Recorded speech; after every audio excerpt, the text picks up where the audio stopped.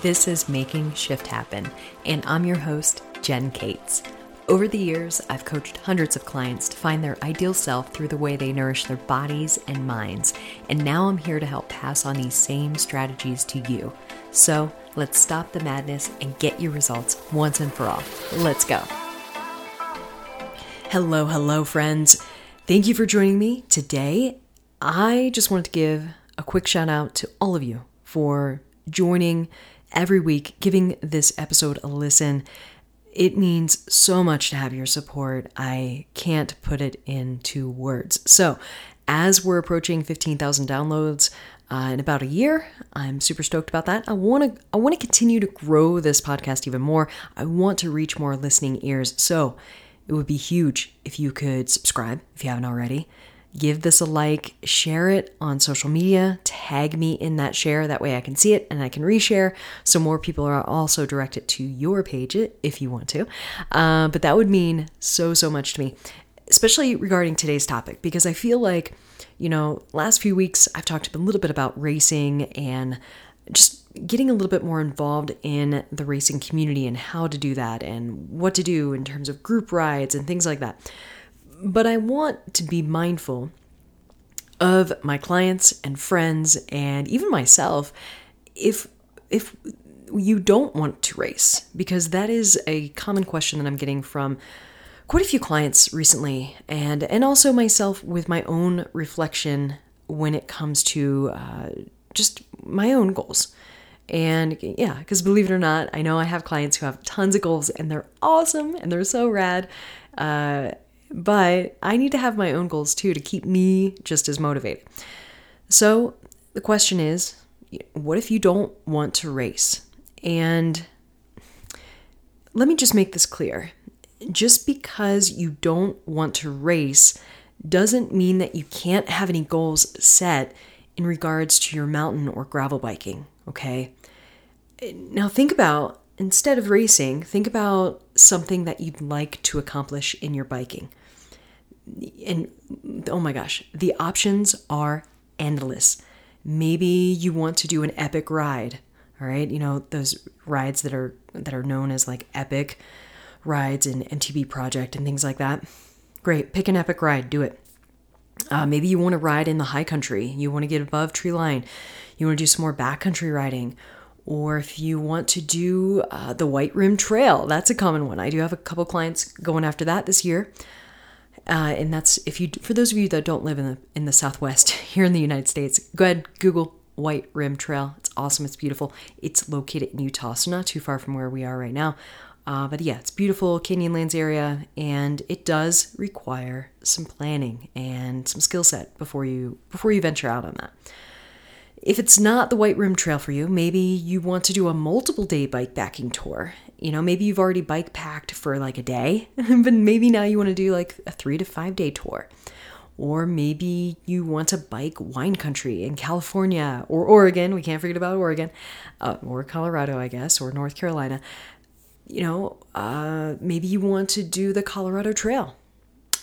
Or maybe you just want to have the skill set in order to ride the blacks in Whistler. Those wonderful black diamond trails that they have in Whistler. It's up to you. The other option, so besides having a goal ride in mind that you want to do that's not necessarily a race, maybe your goal is that you want to do something that's more skills-based, such as learning to manual, wheelie, track sand, I don't know, something similar. I'm sure you can think of something. Get better at your switchbacks, whatever it is for you. Downhill, uphill tech, I don't know. I can keep going on and on. These are just things that pop in my mind based on conversations I've had over the past few weeks and months and things like that. So whatever the goal is, I want you to pause. You even pause this while you're listening to this, and whatever the goal is, pause it and think about it. Set that goal and claim it as your own. Ideally, make it a SMART goal. And I'm sure you've seen that and heard that term before, SMART, SMART goal, which basically means that you make it specific, measurable, achievable, and time bound. I don't remember. But in essence, you want to make it specific, which means that you really need to go as detailed as you possibly can when it comes to your goal. So don't just say, hey, I want to get smart, or I want to get stronger. I want to get smarter. Who doesn't want to get smarter, right?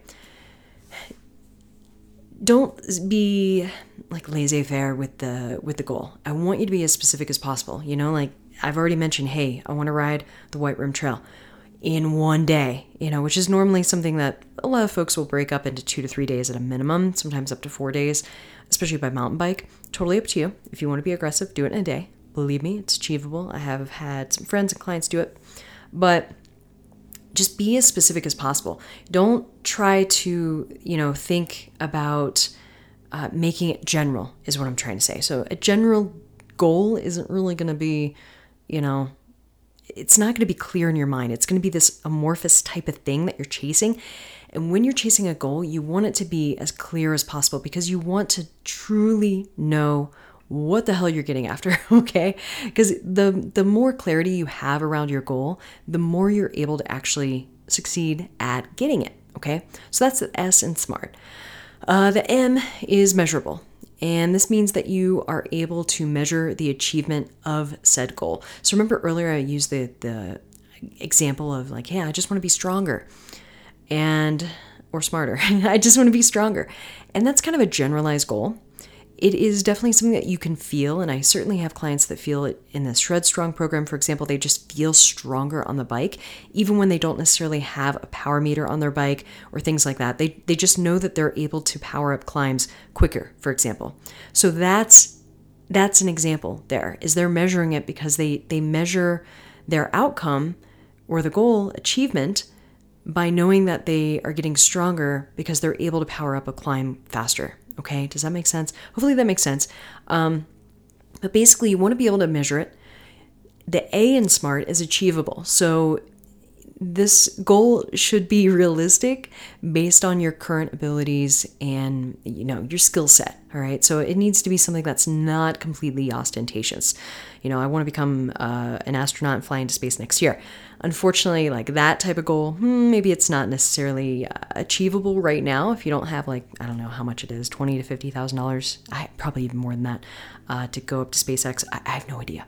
But just using it as a weird example that just came to my mind. Not even a mountain biking example that I had, but you just want to be able to do something that you're currently able to do, unless you might need just a little bit of skill work. And a little bit of skill work is fine, but we just don't want it to be ostentatious. We don't want it to be completely just out there, Yeah, I'm trying to think of the name of the trail that's in the Sedona area. What is it? The White Line Trail. And it's like oh my God, my hands always sweat when I watch people ride this line. Because it's just a drop off. It's just an absolute drop off. And I have no words, obviously. I've lost my words. I've lost my ability to speak about this because to me, it's frightening. Like, for me to set that as a goal for me to do in 6 months, that is not achievable. It's not realistic, okay? So make sure that it's realistic. The R in SMART is relevant. So it just needs to be relevant to you. It needs to be relevant to what you want to do. It needs to be important to you, all right? Now, time bound is the T in SMART. And this is important because it means that you're assigning a time to accomplish your goal by, all right? So once you have a SMART goal in mind and you set it for yourself, make sure that you have the goal date set, because again, it needs to be time bound, or a date by which you want to achieve the goal by. So maybe it's not necessarily, hey, I want to ride, the White Rim Trail on, August 21st or whatever this year. Maybe it's not that. Maybe it's just, hey, I want to accomplish my wheelie by end of July, July 31st. And I actually just had to think for a moment. Does July have 31 days? This is where I am right now. Hello, everyone. Welcome. Welcome to Jen's Brain. But, hopefully that gives you a little bit of an idea on you have to set some sort of timeline. Because again, you don't want this to be an amorphous goal. You want to be concrete in it, Now, at the same time, of course, you want to be fluid. If things change, if you happen to get sick or you happen to have an injury or a family member gets sick or something like that, knock on wood, hopefully that doesn't happen. But you want to be able to be somewhat flexible and fluid and have kind of a plan B just in case things do go a little sideways. But that's a whole other discussion on kind of setting goals and things like that, which I will link in the show notes, an episode that I talked about in terms of goals, which does mirror a lot of what I've talked about here, but not exactly, okay? So I'm going to give you an example to kind of break down some things, because after you have the SMART goal in mind and set for yourself, then you have the goal date in mind. You have all of that set, all right? Now that you have that stuff in mind, I want you to then break the large overarching goal down into small steps that are bite-sized. These should be manageable, very manageable things that you can do on the daily basis or at least weekly. That way you're chipping away at getting to that end goal, okay? So say, for example, you want to ride the White Rim Trail or road, whatever you want to call it, in one day. And keep in mind, this is about 100 miles long in the middle of Utah. There's really no support along there unless you have someone in a 4x4 who's following you or someone on a motorcycle is following you. Now, first things first, when you think about that, okay, it's 100 miles long, it is off-road, you're on your mountain bike, maybe you're one of those crazies that's on your gravel bike too, which you can technically do the White Rim Trail on gravel. There are a few technical sections that if you're accomplished, sure, you can go ahead and ride on a gravel. You might need to walk them, just be prepared. But 100 miles, you basically are, first things first, going to need to get your ass able to handle 100 miles on rough terrain in the saddle, okay? You need those base miles, not just even for your cardio fitness, because, I mean, hey, your cardio fitness definitely needs a good base, but your butt and your nether region definitely needs a good base. Now, in addition to having some cardio fitness and butt fitness there, you also do need to have some technical proficiency for sections of the trail, like I mentioned earlier. There are definitely some more extreme sections on the trail that are certainly rocky and are worth obviously having some sort of technical prowess. That way you're not intimidated by them or risking injury, okay? Because you are kind of out in the middle of nowhere. Now, those are a couple of things to focus on. Okay, so base miles, just having the cardio ability and the butt ability to do that, and then also having the technical proficiency. Now, next thing to think about, of course, my favorite topic is nutrition and hydration. You have got to have that dialed for that trail. You need to have a plan for how and what you eat and drink every hour on the bike, and you've got to be prepared for it, because that is a place with the heat, especially if you're doing it during the summer months where it's definitely warmer in the desert. You are going to be expending so many calories and so much of your fluids. You've got to stay on top of your fluids, or you're risking, some sort of event, and you don't want to have some sort of medical event during a ride like that, okay? So you're basically going to look like a camel on your bike with like 6 water bottles plus, your hydration bladder and all of this stuff. And that's fine, but that's something that you need to prepare for. That's definitely not something that I would recommend winging it, okay? Just for S's and G's.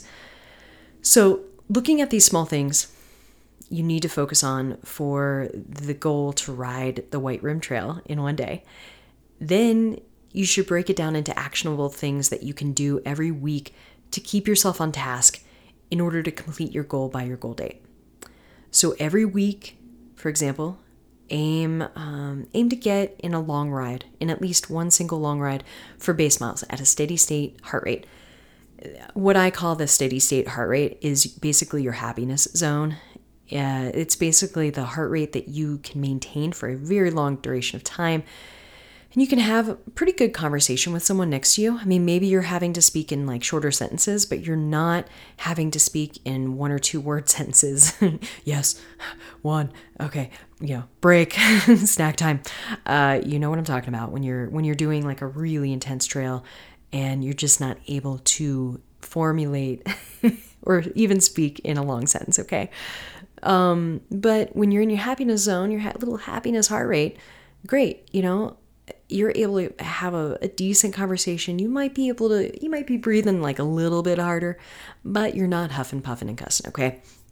Now, I will say for most people, just in case you need a heart rate range for most people, keep in mind this might not be you, especially if your resting heart rate is, like 42 or in the 30s, you're a little bradycardic.